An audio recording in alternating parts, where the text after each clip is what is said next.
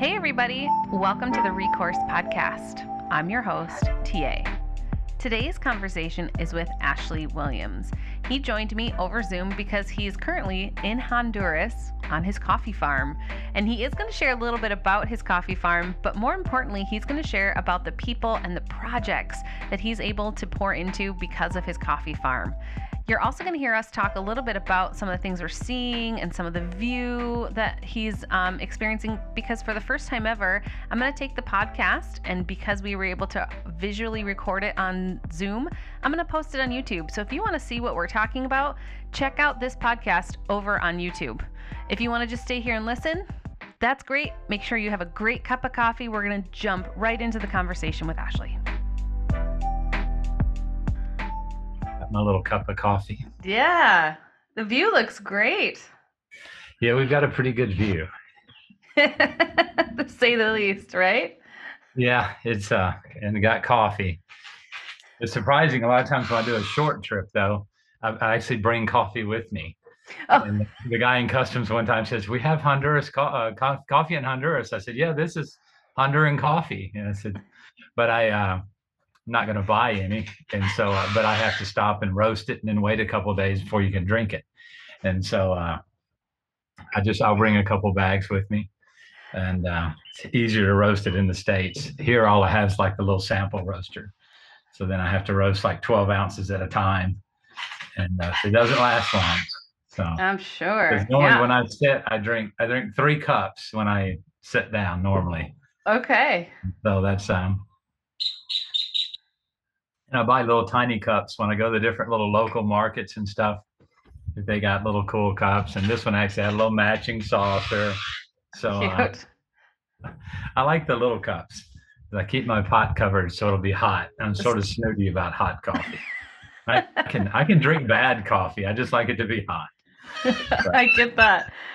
Well, I think we can just jump right in. I love the noises in the background too. It just feels very He's not going to leave us alone. Oh. There's a video on my Facebook called "It's My Banana," and I was sitting in the door, and there's this. I mean, the birds are big, and so he's sitting there waiting to get up enough nerve to come down. He's sitting up in the passion fruit. I've got passion fruit growing 30 feet up in that tree. But he was sitting there when I opened the door, and I figured he'd fly away, and he didn't. He kept eating, and so I started talking to him, and he didn't fly away. And so I got close to him and started yelling, "That's my banana!" And he didn't care. He didn't care. You can have what's left when I'm done. Well, I'm excited that you were willing to sit down and chat today and tell us more about Legacy Farms, how it all came to be. But why don't you start by tell us who you are and where you are? Right now, I'm in Cerro Bueno, Honduras, on my coffee farm. It's called Legacy Farms Coffee.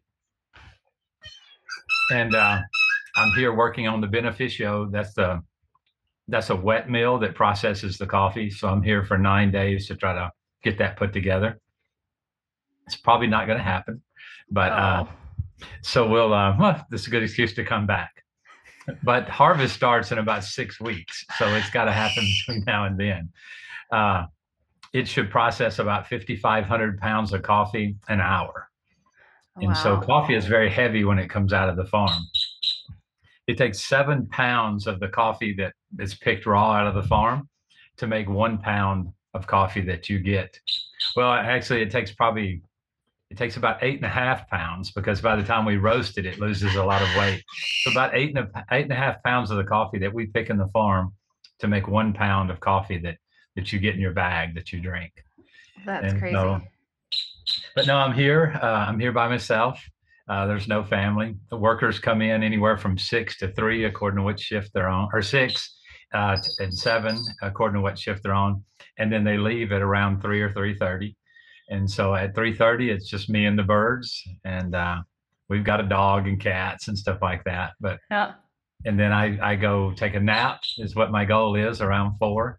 I'll take a nap from 4 to 5, and then I get up and I work and build projects and stuff in the shop. And we've got a little weight room we built, or my son built most of it, so we can go out and exercise. And so it's just sort of it's not necessarily lonely, but you get lonesome out here, just by yourself. So then you'll, head to a restaurant, and, if you want to go out and eat. But other than that, I cook for myself and just sort of hang out. It's a good peaceful time.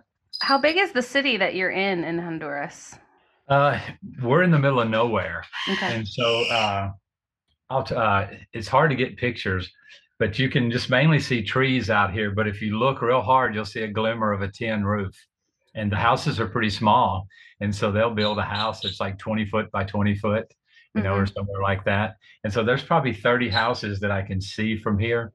But there's little stores that people have like as part of their house. They've converted a store. They're called pulperias.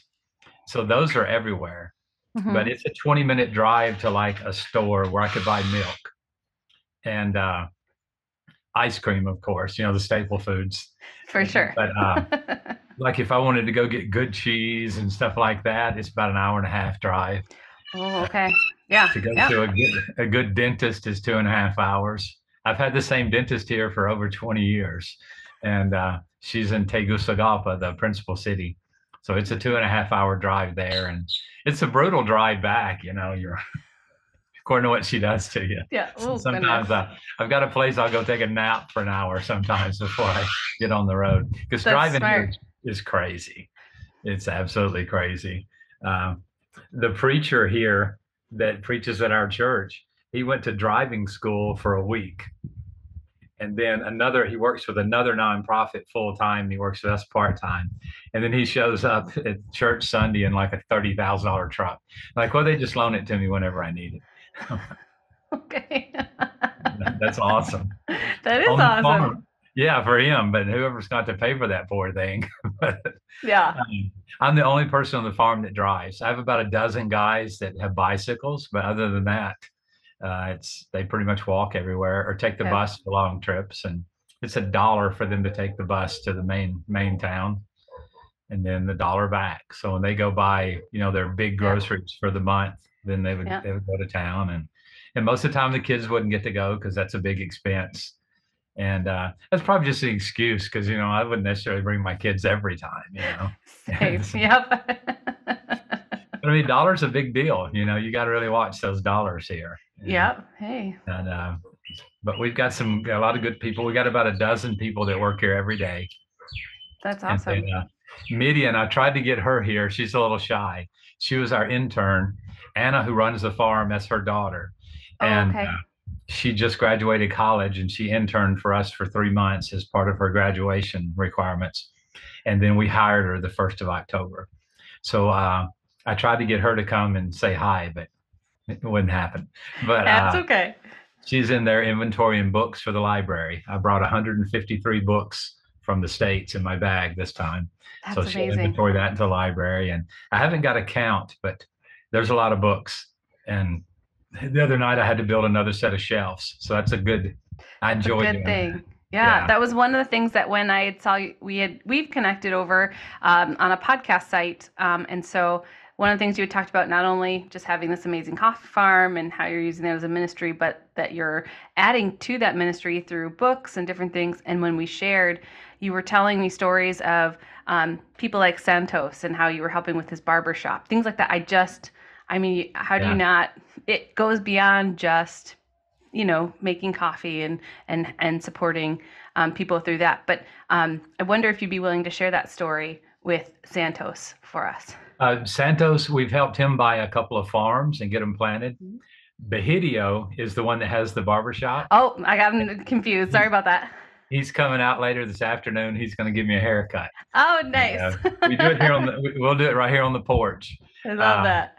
Yesterday, I started training him to weld. So I put some pictures of him welding on my Instagram yesterday. Nice. He's one of the most humble people that you'll ever meet. He's just such a nice guy. But we were working out in the shop one day, and I told him we need to have a meeting later this afternoon. And I have this meeting. I call it, "What do you want to be when you grow up?" meeting. And basically, having a full-time job is a big deal here, because that means that I have to start putting back for your retirement. You get 2 weeks of paid vacation a year, which very seldom they take it. You generally choose to work and make double time.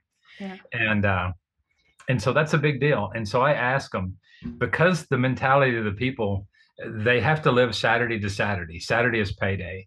And so they're trying to make it to the next payday. That's their economic situation. And most farms here will get the guys when they need them and then send them home because they're not going to spend any money they don't have to. And so most of these guys will work about 8 or 9 months out of the year. Because of the big family, there's always a couple of sons in the family, and a couple of them are always working. The families survive. And so I asked him, I said, what do you want to be? What are some of your goals? And he said, I want to have a barber shop, be a barber. And I said, man, you're 50 feet away from being a barber. And he looked at me because my Spanish is far from perfect. And I ran in the house and I got my wall, kit and some scissors. And so I took them out to him and I said, man, start cutting hair, And so later we painted him a PVC pipe with red and blue stripes and hung it out from his place. And then later on, we built him a big sign, and I took it to a friend of mine, had it painted, and it says Barberia Osmond, because he named it after his first son. Oh. And yeah, it's sort of hard for the girls, because they don't get anything.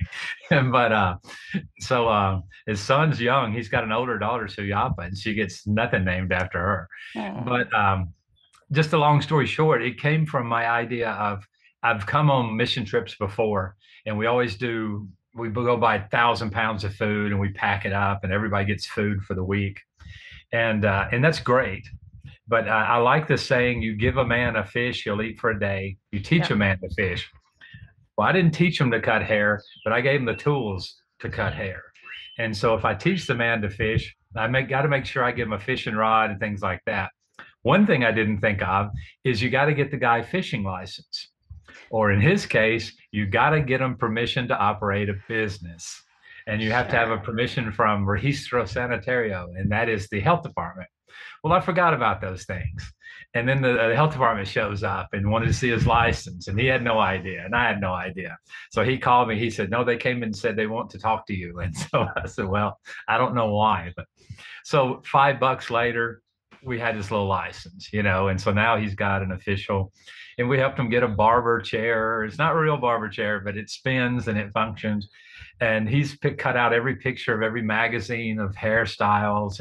And now I think he told me the other day he has 6 different electric clippers, because when some of the North Americans found out, they brought him clippers and scissors, and the women in the sewing thing, they made him a, whatever you call it, a little cape with Velcro, And so, he's pretty fancy. We went and bought him a big mirror to hang on the wall. And so, yeah, he does really well with it. And now on Sundays, he's Catholic, so they go to church on Saturday. So Sunday, he's got the whole day off. And so Sunday, he makes more money cutting hair than he makes for me the whole week. And so now, when he needs to work for me, he hires a guy to come in and cut the hair for him. And so he says, still, I make good money. And then he schedules the guard for the library and the project up on top of the hill. So he schedules himself on Sunday to guard, which is double pay. And so he's got it figured out. He's got it figured out. So I think he's making good money. He's happy with it. And we got him a corn grinder, and he saved his money up. And he and his wife bought an industrial corn grinder. And so now they've got a contract with a woman that does tortillas.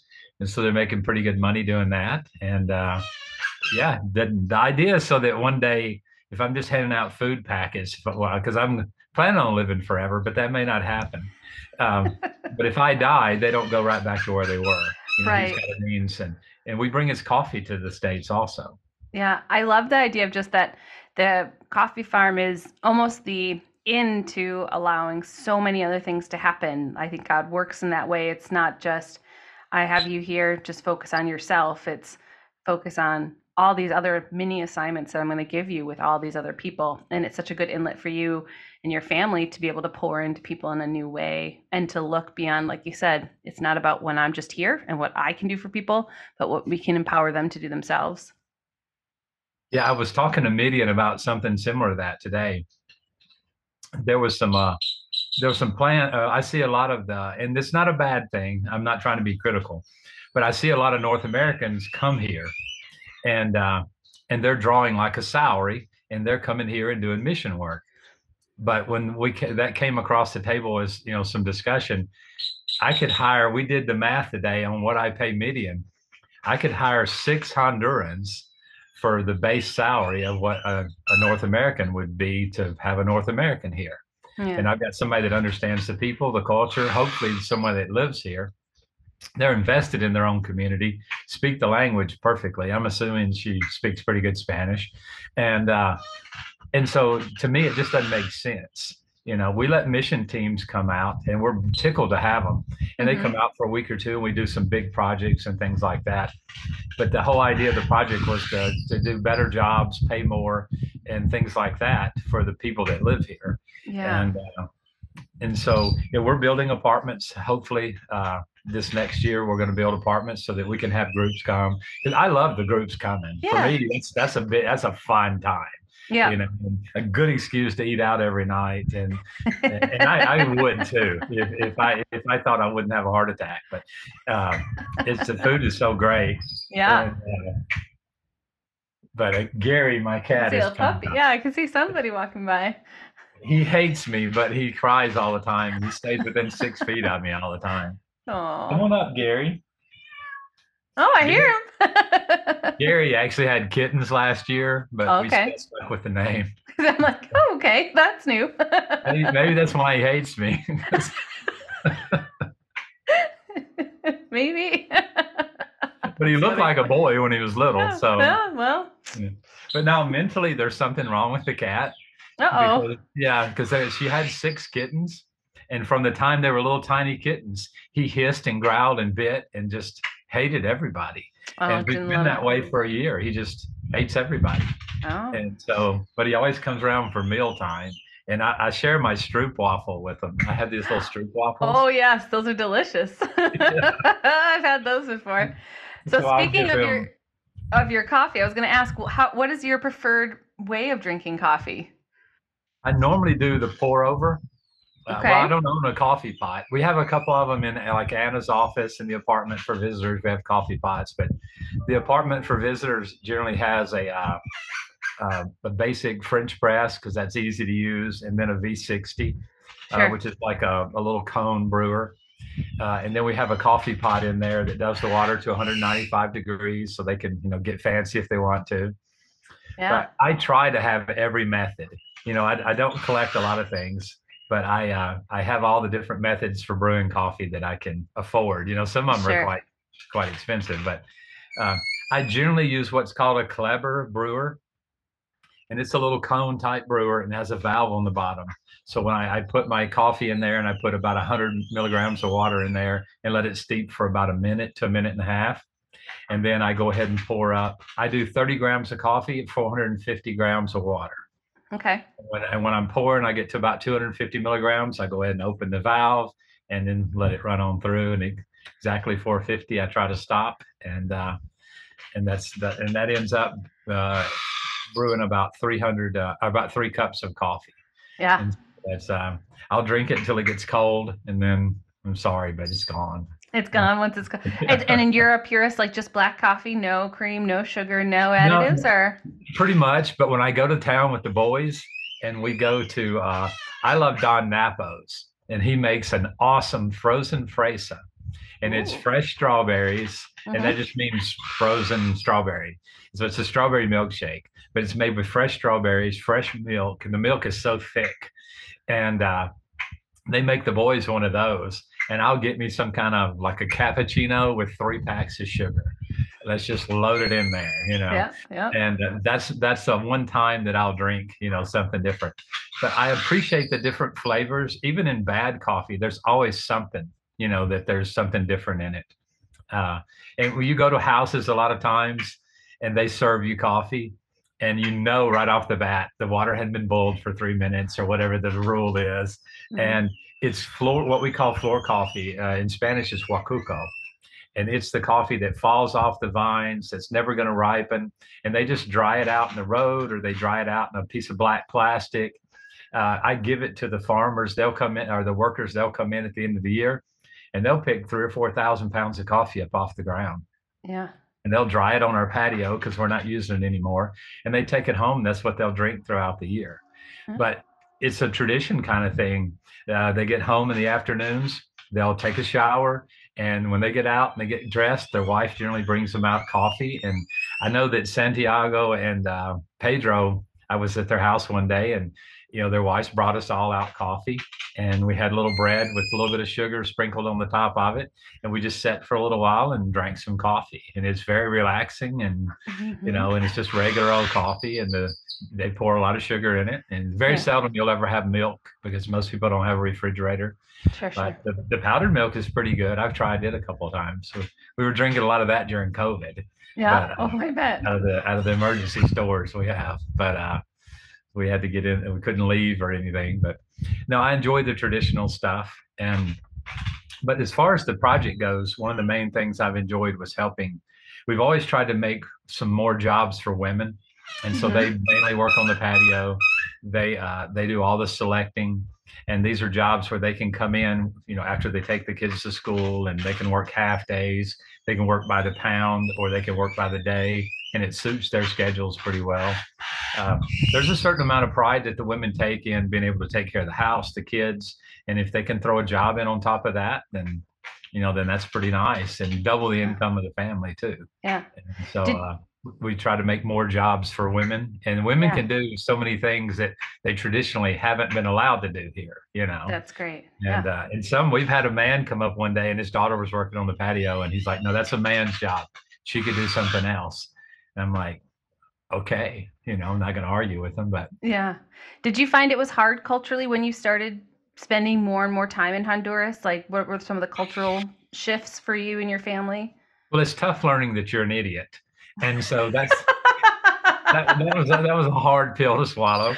I'm a pretty smart guy. I think I can figure out things, and I came here with a lot of ideas and too much too quick, I think. And so I had to settle down the first few months and say, listen, I went through farm bosses pretty regularly the first year. I think it was 3 the first year. And some of them had a mindset of this is the way to do it and I'm not going to change. I had the mindset that, well, I'm the one with the paycheck. You're going to do what I say. Well, no, they won't. They'll just leave, And because it was, if they're a farm boss, they're supposed to know how to run the farm. And I'm telling him how to do his job. So he left, And I lost a lot of contractors. And so, I had to learn that, I need to listen as much as, and that's where the wisdom comes in and listening. And I've read that in the Bible, and I know I'm supposed to do it, but I wasn't. And so knowing and doing totally different. Yes. Right. And being culturally, the workers in the field won't come and talk to me. And so when I'm in the house, I have to make sure I keep it fairly quiet because I like to have some noise, especially when I'm here by myself. I got 2 boys, so when they're here, that's no problem at all.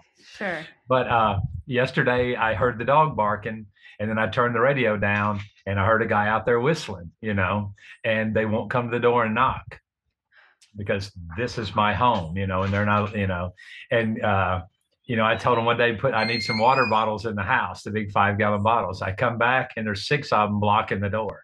They're not going to come in your house, Sure. Median today, the books were in the house and she didn't want to come in the house and work on the books. So we moved all the books out to the cupping lab and she feels good out there, Yeah. And I said, I'm not home. I said, there's Pepsi in the refrigerator. And you could just tell she was nervous about, being in the house. I said, I'll be back at 10 and then for my podcast with you, but she was very nervous about being in the house. And so, but culturally communicating with them, it took a year for me to get Bahidio, my favorite guy in the world, to get him to come to the porch and drink coffee with me, and I would drive up to the project at night and sit with him and drink coffee.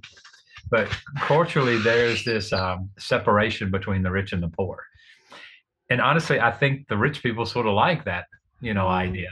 And the mayordomo will come and he'll talk to me with a concern that a worker has, or generally he'll just tell him no, And so we've had to get them to where they are still stern enough that they can control the workers in the farm, and not control them, but have that respect. Mhm. But then where they're soft enough not to just always say no to everything, and just not wanting to come to me. Santos and I butted heads. Man, he and I was just angry at him all the time. And it was simply because he lives an hour and 45-minute walk away, but he wouldn't come to me and say, I need to come in at 7 because it's so dangerous walking when there's fog and it's still dark. Can I come in at 7? But apparently for like 2 years, he had asked 2 different farm bosses and they just said no. And nobody ever asked me. And even after I've helped him buy a farm, we financed the farm, we've given him plants, we've done all kinds of fun things for him. And he still didn't have that confidence to come and talk to me directly about it. Yeah. And it got to the point where everybody was going to quit one day and everything hit the fan. And I'm calling Julia, extend my ticket because everybody just quit, and then we sit down and find out that's his biggest issue. And so I said, well, tomorrow morning, let's ask the workers, because it doesn't make sense for you to come in at 7 if, let's talk to the workers. And so we changed the whole schedule. So now the whole farm comes in at 7. I don't care. I don't enjoy getting up at 4, so and so, because they used to come in at 6, and that's traditionally where the other farms, how they work. Yeah. So now we do 7 to 3. Yeah. And so I could care less. But it made all the difference. And he has changed more than any worker I've ever had.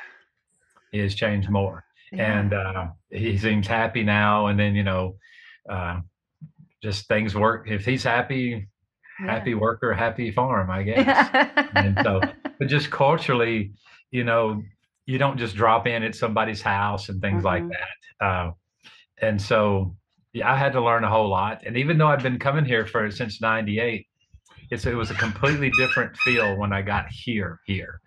People are asking, why are you here? Because a lot of them's goal is to move where you're at, and says, why did you move here? And I'm like, well, I enjoy working there. And somebody asked me that on Sunday. They asked me for to quote a scripture. And I said, I think it was Matthew 12:2, where it says, what you've done for the least of these, I'm probably wrong on that, but you're in the right path.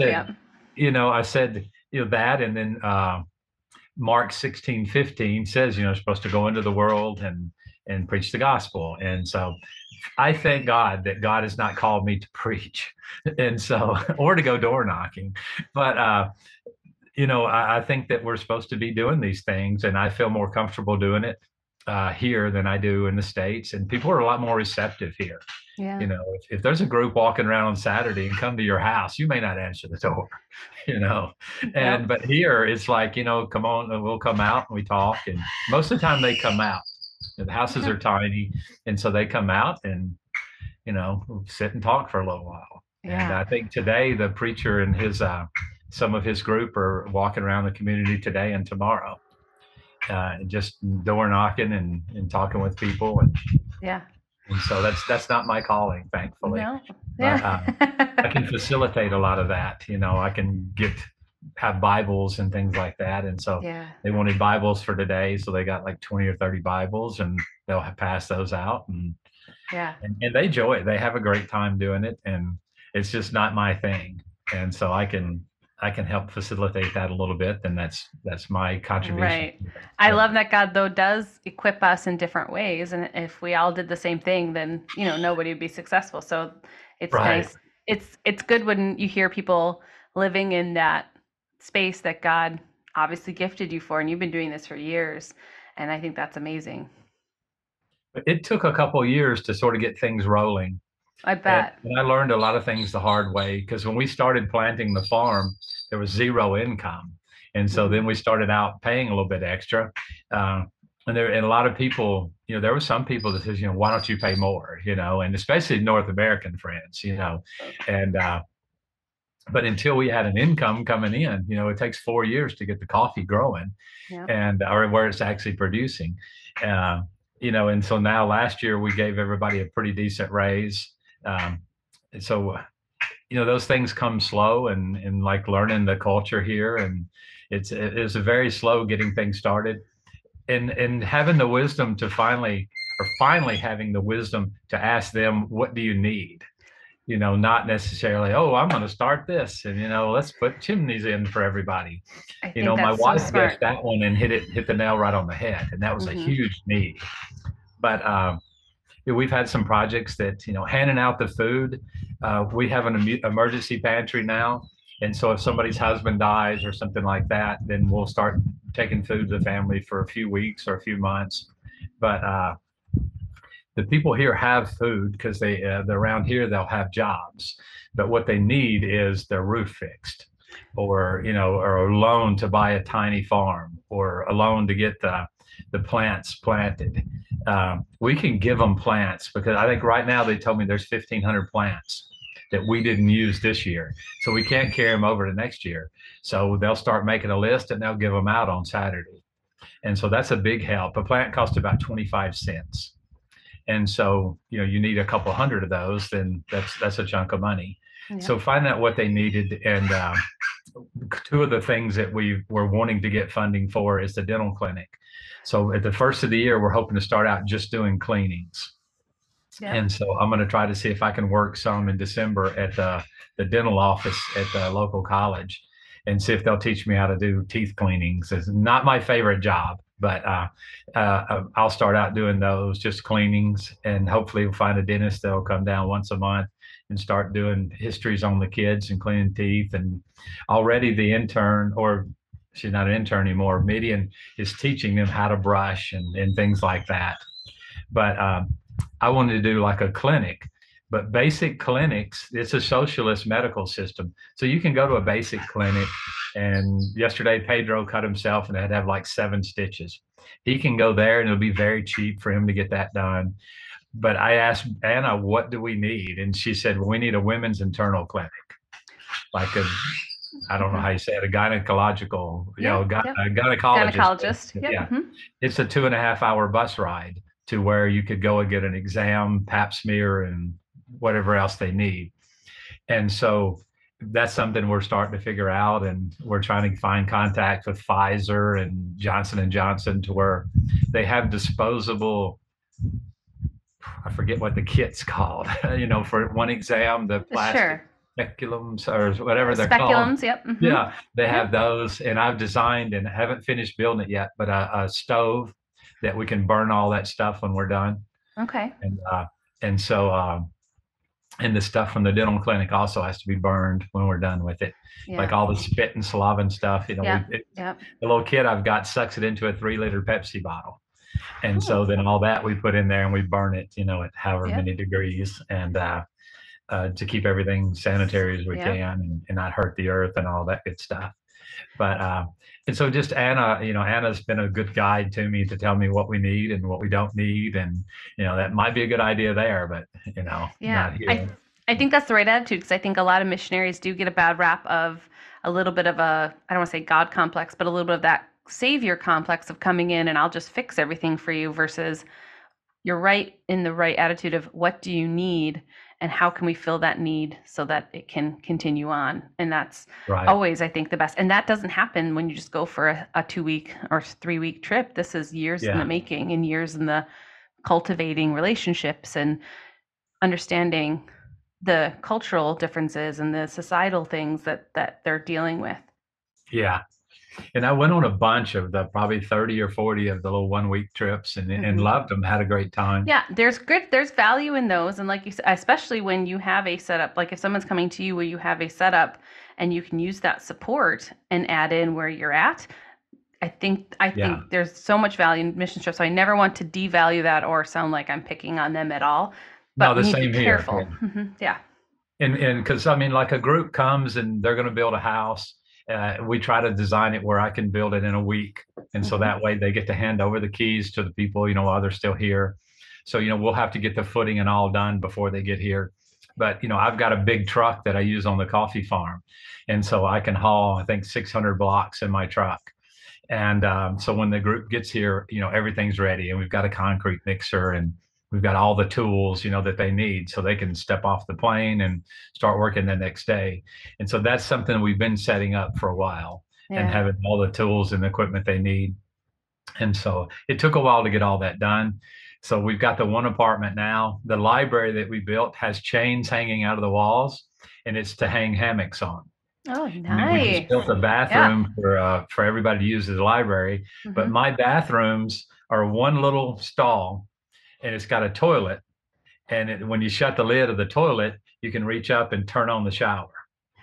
And so the floor has a drain in it. Yeah, And yeah. so it's just a one step, you Yeah. can do your business and then take a shower, I or like do that. both at the same time, and nobody's judging you. But No. we started doing those, and it saved us about $400 per unit when we do a house. And so Santiago and Pedro, both their brothers, they live beside each other, and one of them had a shower and the other one had a bathroom, but they each have a wife and they have 11 kids combined. A sister lives with them, a mom lives with them, and they're sharing one bathroom and one toilet. And so they came and Yeah. applied for a bathroom and a toilet, that we, like a normal one that you would see. And normally it's a bathroom stall on one side and a shower on the other side. And so what we built was both of them got a combo. And so both of them have a shower and a bathroom. So now Pedro has a shower, 2 showers and a toilet. And then Santiago has 2 toilets and a shower, That's and great. so Yeah. I can imagine that's what, 16 people or something like that. That's a lot. Good Lord. And half of them are women. So, there's a whole lot more time in the shower maybe for the girls and the guys, because they all got a wad of hair, Yeah. and so that takes a while to go through it. But no, it works out, and it was $400 cheaper. And my son Jonathan actually did the bathrooms. He started working, so he's tithing now, and so he saves his tithe to the end of the year. And so he did a bathroom and a shower for the Santiago and Pedro. That's amazing. Yeah, that's great for the kids. So I do have a question then. So you still aren't full time though in Honduras. You go back and forth between Wichita and Honduras. Why did you guys decide to do that rather than taking the full leap to be there full time year round? We moved here in July of 2014, Mm-hmm. and we lived here full time until COVID. Oh, And okay. when COVID hit, the government said, stay in your house. And when they said stay in your house, you stay in your house or you stay in the jail. That's right. So, they were arresting people for violating. And so the workers here, it's like 2 kilometers walk to the store. And the workers know the little trails behind everybody's house and all that to get to the store. And so after about 3 weeks, we were starting to run out of food, and we ran out of water, because our water in the house comes from the river. And so you can't drink it. And so we had to go out into the farm. We have 2 natural springs in the farm. And so we were going to the spring and get water. And we had a motorcycle that somebody left on the farm. So I was violating the curfew and or the order or whatever it was. And I would get on that motorcycle and just fly to the store, park behind the store, and run in and get all my supplies and come back. And so we had to make that decision, are we going to, they were allowing North Americans to like travel and leave, but it was a huge ordeal just to get to the airport. I bet. And flights kept getting canceled. And if your flight got canceled once you were there, you didn't have the paperwork to get home. You were there. And so you'd be living at the airport. And so when we were traveling, I had a week's supply of food for us that we traveled with, so if we get stuck at the airport, we can at least eat, and because literally you'd be living out in front of the airport, because they close the airport, and you'd have to get out, and there was no taxis, no buses. So yeah, it was an ordeal. And so we had to decide what we're going to do. And so we came back to the States, and then during that time, the workers had to take on, jobs that they had normally taken on.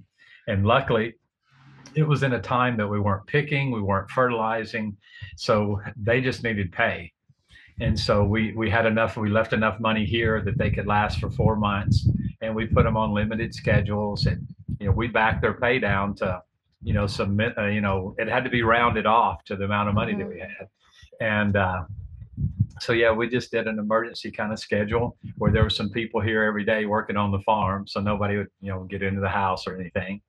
And so from that, I'd already sent my roaster to the United States. And so from that point, COVID was actually a little shot in the arm for the roasted coffee business, because people were buying coffee, and we shipped most of our coffee anyway. So that was, I had a little business there I could do to make some money. And so we were all scared we were going to die anyway, so we weren't really thinking that long term, we were just, let's see what happens. So we started roasting coffee and, shipping it out, and they started taking on jobs here on the farm. And as soon as they lifted the ban the curfew where I could fly back in, Yeah. then it was probably about 4 months later, I flew back in, and still it's pretty strict in the airport. They're Is it? still randomly taking temperatures. I have to have a COVID test, to come back in. And like when I went to the bank on Friday, I had to wear my mask. The chairs are 6 feet apart. They sprayed my hand with gel, and I had to wash my hands. They took my temperature, and that was last Friday. Yeah. And so, they're still pretty strict about it, but nobody in my area here has ever had COVID. Wow. So that's impressive. So they're starting to not believe that it exists, really. Oh, no. And because they live in these big clusters, like I think some of the girls select, and there's 3 sisters that select on the table, and they're living, in this little group of houses. And so when they get home, they're not wearing masks and stuff like that. So they didn't want to wear masks when they were selecting the coffee. Yeah. And Anna kept telling them, she pointed towards the security camera. She said, Ashley's watching, you need to wear your mask, And so, but still, we just didn't have any problems, as far as that went. And because it's like we have an FDA food processing facility is what it's called. And so already they were having to do, hand washing things and, 1 minute and all that good stuff, or however it is, 30 seconds, whatever you're supposed to wash your hands. They were already doing those things, wearing hair nets. And if they had any kind of a sniffle or anything, they were already wearing a mask. So it wasn't a huge leap. Right. And they just, at the end of the day, they've settled down to here, like most people wear their mask. And so they were safe as, they could be, and it was practical. And so we got through that. But once that had all started, they took on those jobs. And, I said, well, this could finally be where, we could get back to the States. And because financially it was hard living here, and not having an income. And so because the coffee we sold didn't cover the cost of, the farm. And so the farm will never be a profit. There's no way to grow good coffee, pay good salaries, do the projects, and make a profit. The profit comes from selling the roasted coffee. Yeah. Well, that tells me a little bit too about that. Your heart of it isn't, you're obviously not there for profit or gain. It truly is being in that community. What is the goal for the future then? Excuse me. What's the goal for the future then going forward? Well, we're about 300 books from my goal for the library. Yay. And so then that'll be finished. Yeah. There's a whole lot of work that I haven't finished because I was stuck in the States 3 months waiting for my container to get there. They kept delaying it. And so I wasn't able to come here and finish some of my projects. But I still haven't finished wiring the church. There's still wires hanging from the roof and stuff like that. It's fairly safe, but not, but a lot of the lights, you have to plug them in, I haven't. OSHA wouldn't approve, you're saying? OSHA, we wouldn't let OSHA in the door.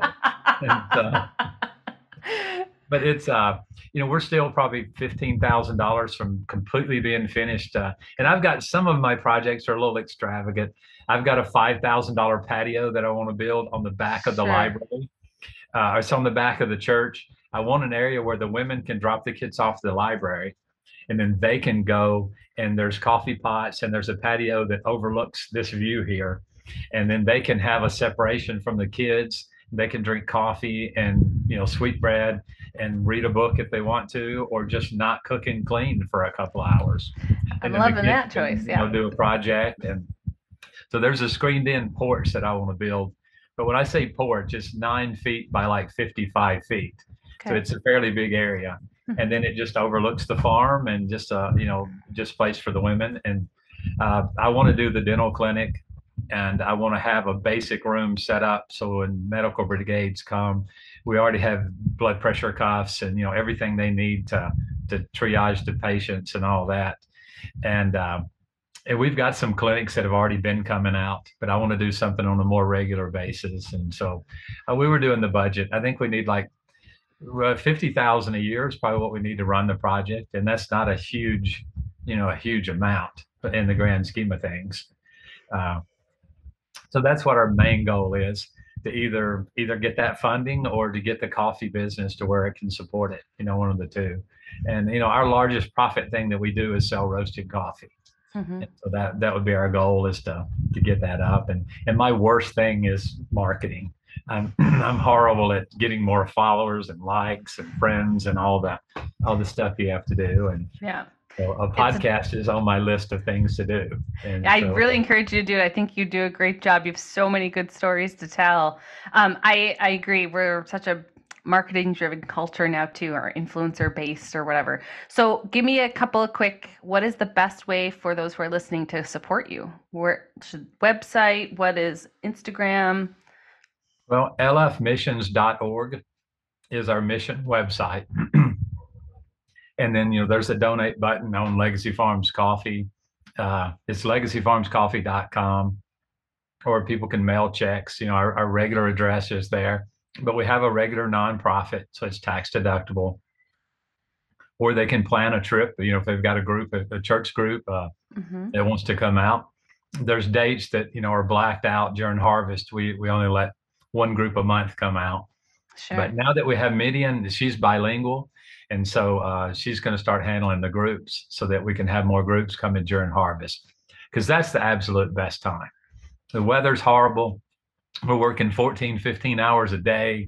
We start the day at 5, end the day sometimes at 10 o'clock at night. You eat Lipton cup of soup on the patio, but it's an absolute wonderful experience, because you get to go out and wander through the farm. As long as you don't cross a barbed wire fence, you're in the farm. But there will be 200 plus people that just walk in the farm for like a 1 hour period in the mornings. And they're just entire families come and they just start picking coffee. That we have guides down there that tell them, and give them rows, and they'll pick. And at the end of the day, I'll take my truck down and I can haul about 4,000 pounds a trip, because some of the hills are pretty steep. And so they'll just start loading coffee in my truck and I'll start hauling coffee up. They all have different little ribbons or something they put on their bags to mark their coffee from your coffee. And they bring it up, they weigh the coffee, and then they're gone. And everybody's sweaty and sticky, and I have to pressure wash the truck, because it's just, all that juice from the coffee just gets in there. But we do that every day. And then I leave with my big truck, and I can get over 100 people in my big truck. Wow. So I'll go out to a place called Florida, and I'll be there at about 5:45. And I have 5 stops I make, and then people just load into the truck. The young kids are hanging off the back like idiots, but they're having a good time. They're always just talking. And but we bring them in the mornings, and then they go in and they pick coffee. And then Saturday is just a madhouse, because there's 200 people wanting to get paid, and so we've weighed their coffee all during the week, and they have a little list. They know exactly how many pounds, and they're watching that scale like a hawk, so I don't cheat out of a nickel. Yeah. And then they come in and they have to be paid in cash. And so last year, our biggest payday, the pay weighed 6.6 pounds. It was something like $3,000 US. Whoa. Okay. Wow. Okay. Yeah. And and we pick coffee for if we have 200 people, we'll pick coffee for about 8 days, and then we wait about 12 days, and they come back and pick again. And so it's that way from the first week in January through probably the middle to the last week of March. We'll just continually be picking coffee. So your harvest is coming pretty soon here, actually. You got about 1.5 months, 2 months out? Well, we'll do a Ricama picking in 2 weeks. And that's the coffee that prematurely developed, and it's black. It's no good. And we'll pick that Ricama. We sell it because Folgers will buy it, but you wouldn't want to drink it. But we jokingly say Folgers, but that's basically what it is. Yeah. They'll pay us nothing for it, like 8 or 9 cents a pound. But and then we'll do another picking the second week of December, and that'll be fair coffee. We could sell that in the street here. And then right after Christmas, they'll do a picking that'll be 8 or 9,000 pounds for the whole week. And then those aren't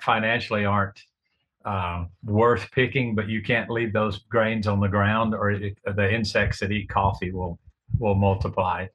But then that first week of January, you don't stop after that. So all the Yeah. machines have to be ready, the cars have to be in good shape, and because there's no time to work on anything or fix anything.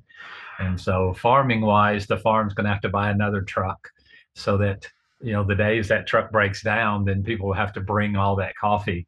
They have to walk it out of the farm. Ooh, And, yeah. and they do it all the time. No, I bet. And Yeah. yeah, 180-pound bags of coffee.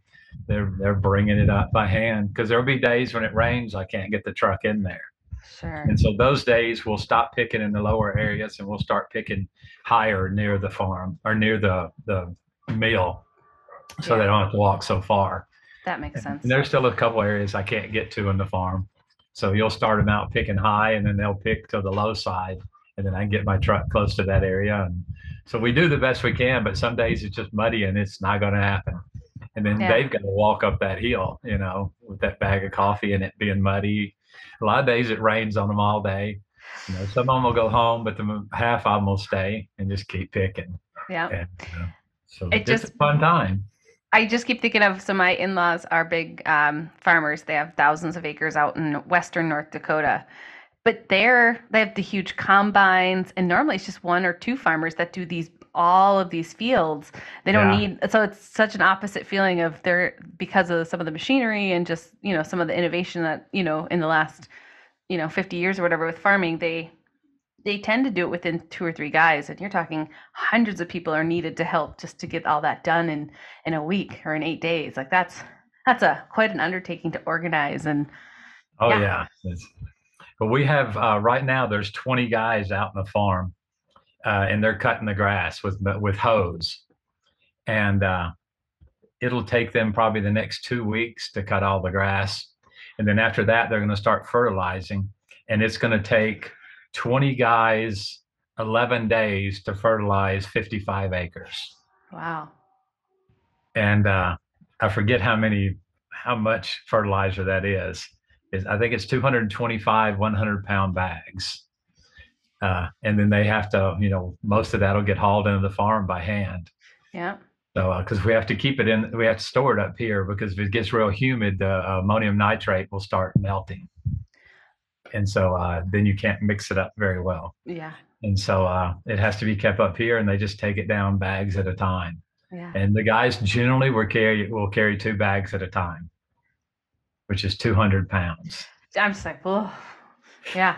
It's a lot of work that goes into that when you think about it. I think we still think everything is automatized and easy and processed fast, and that's not the way of it. And I think there's value in doing it, but it's a nice way of keeping it communal and supporting a community and doing that too. Oh yeah, we like the bag that stitches up. When you try to open up that big dog food bag, that funny little stitching, that machine's $800 that stitches those bags up. Yeah. But our women get these great big giant needles and they sew the bags shut by hand. And it takes the women 200 bags will take the women 5 women 4 days to sew all the bags up. But it's not a huge expense for us, and it's a good job for them. And they're just sitting on bags, just chatting and talking. And the guys will bring them in and fill them, and then they'll sew them up. And it's just, I wouldn't say a party, but it seems like they're having fun, And I'm like, there's nothing fun about that. I've sewed bags up. It's sort of tedious, and I'm not very good at it. And so, but that's the way traditionally they used to do the bags, and so I enjoy it. And then some of my buyers in the United States complain about it because they have to cut all those stitches out. I'm like, oh, I'm so sorry. For you. But the women sit there and just sew and talk, and there's always somebody. I try to bring them out coffee. That's the one thing I know how to do. Mm-hmm. And so I'll brew coffee, and they always ask for sugar, and so it hurts a little bit, but. That's how they do it, and I won't tell you what's in my coffee, so I don't put sugar in it, so there you go. That makes you feel better. I encourage people to drink a little bit of it black before you start accenting it, and to see what is what the natural flavors are. And if you're using a Mr. Coffee, you're not going to realize a lot of the flavors that if you brew it at 195 degrees, the coffee will release more flavors. Sure. And just like cold brew, it'll release different flavors at like 60 degrees. And I do my cold brews in the refrigerator. And so it's just a different flavor that you can get. And I enjoy doing little classes here sometimes where I'll take the same coffee that I brew, that I roasted 2 days ago, and I'll brew it in an AeroPress and a Chemex and those different things, and let people taste how there is a big difference from the exact same coffee. But no, it's not insulting to me to put flavoring and stuff in it.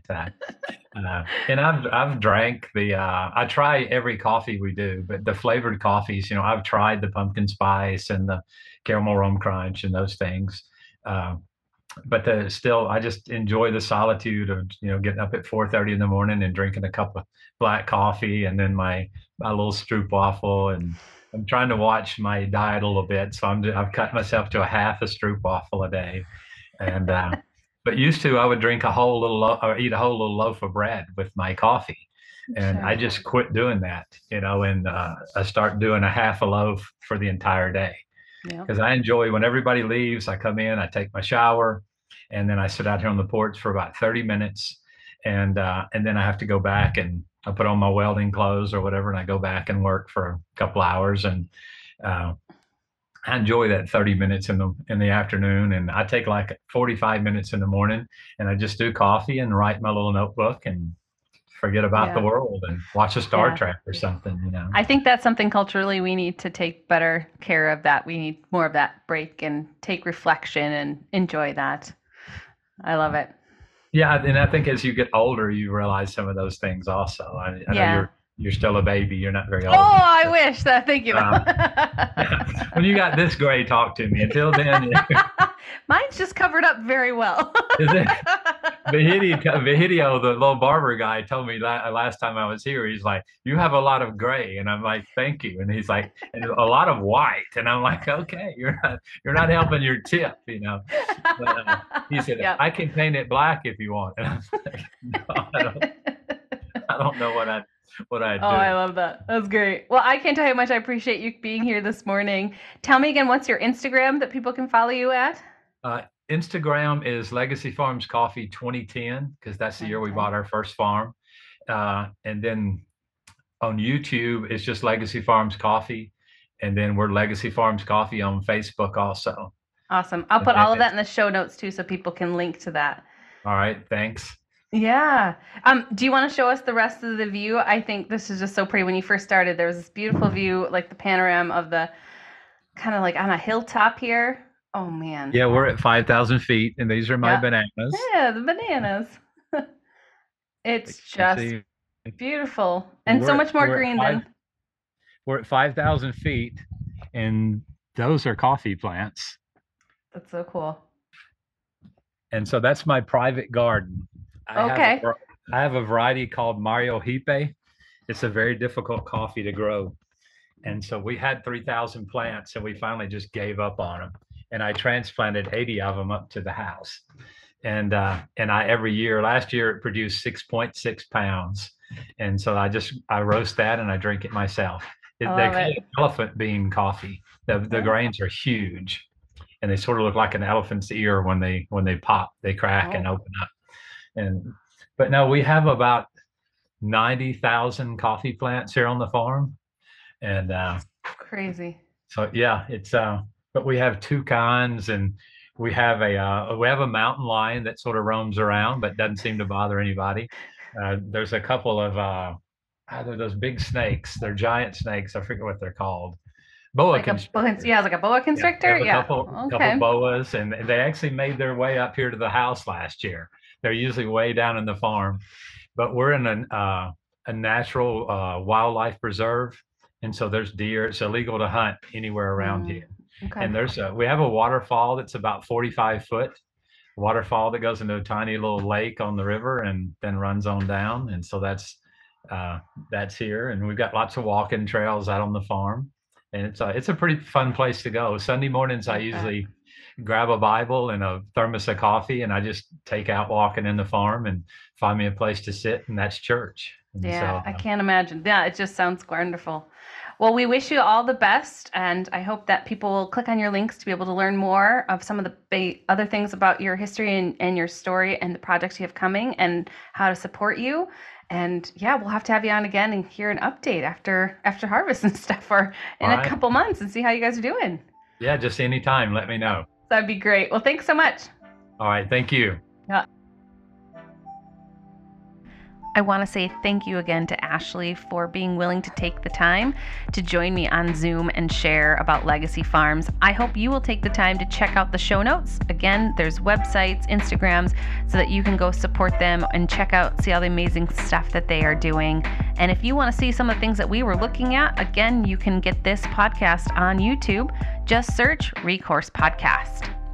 As always, if you do follow us on Apple Podcasts, Google, Stitcher, or Spotify, please rate and review. It helps other people find the podcast. And I just cannot thank you guys enough, as always, for coming and enjoying these conversations with me. And I will talk to you guys again soon.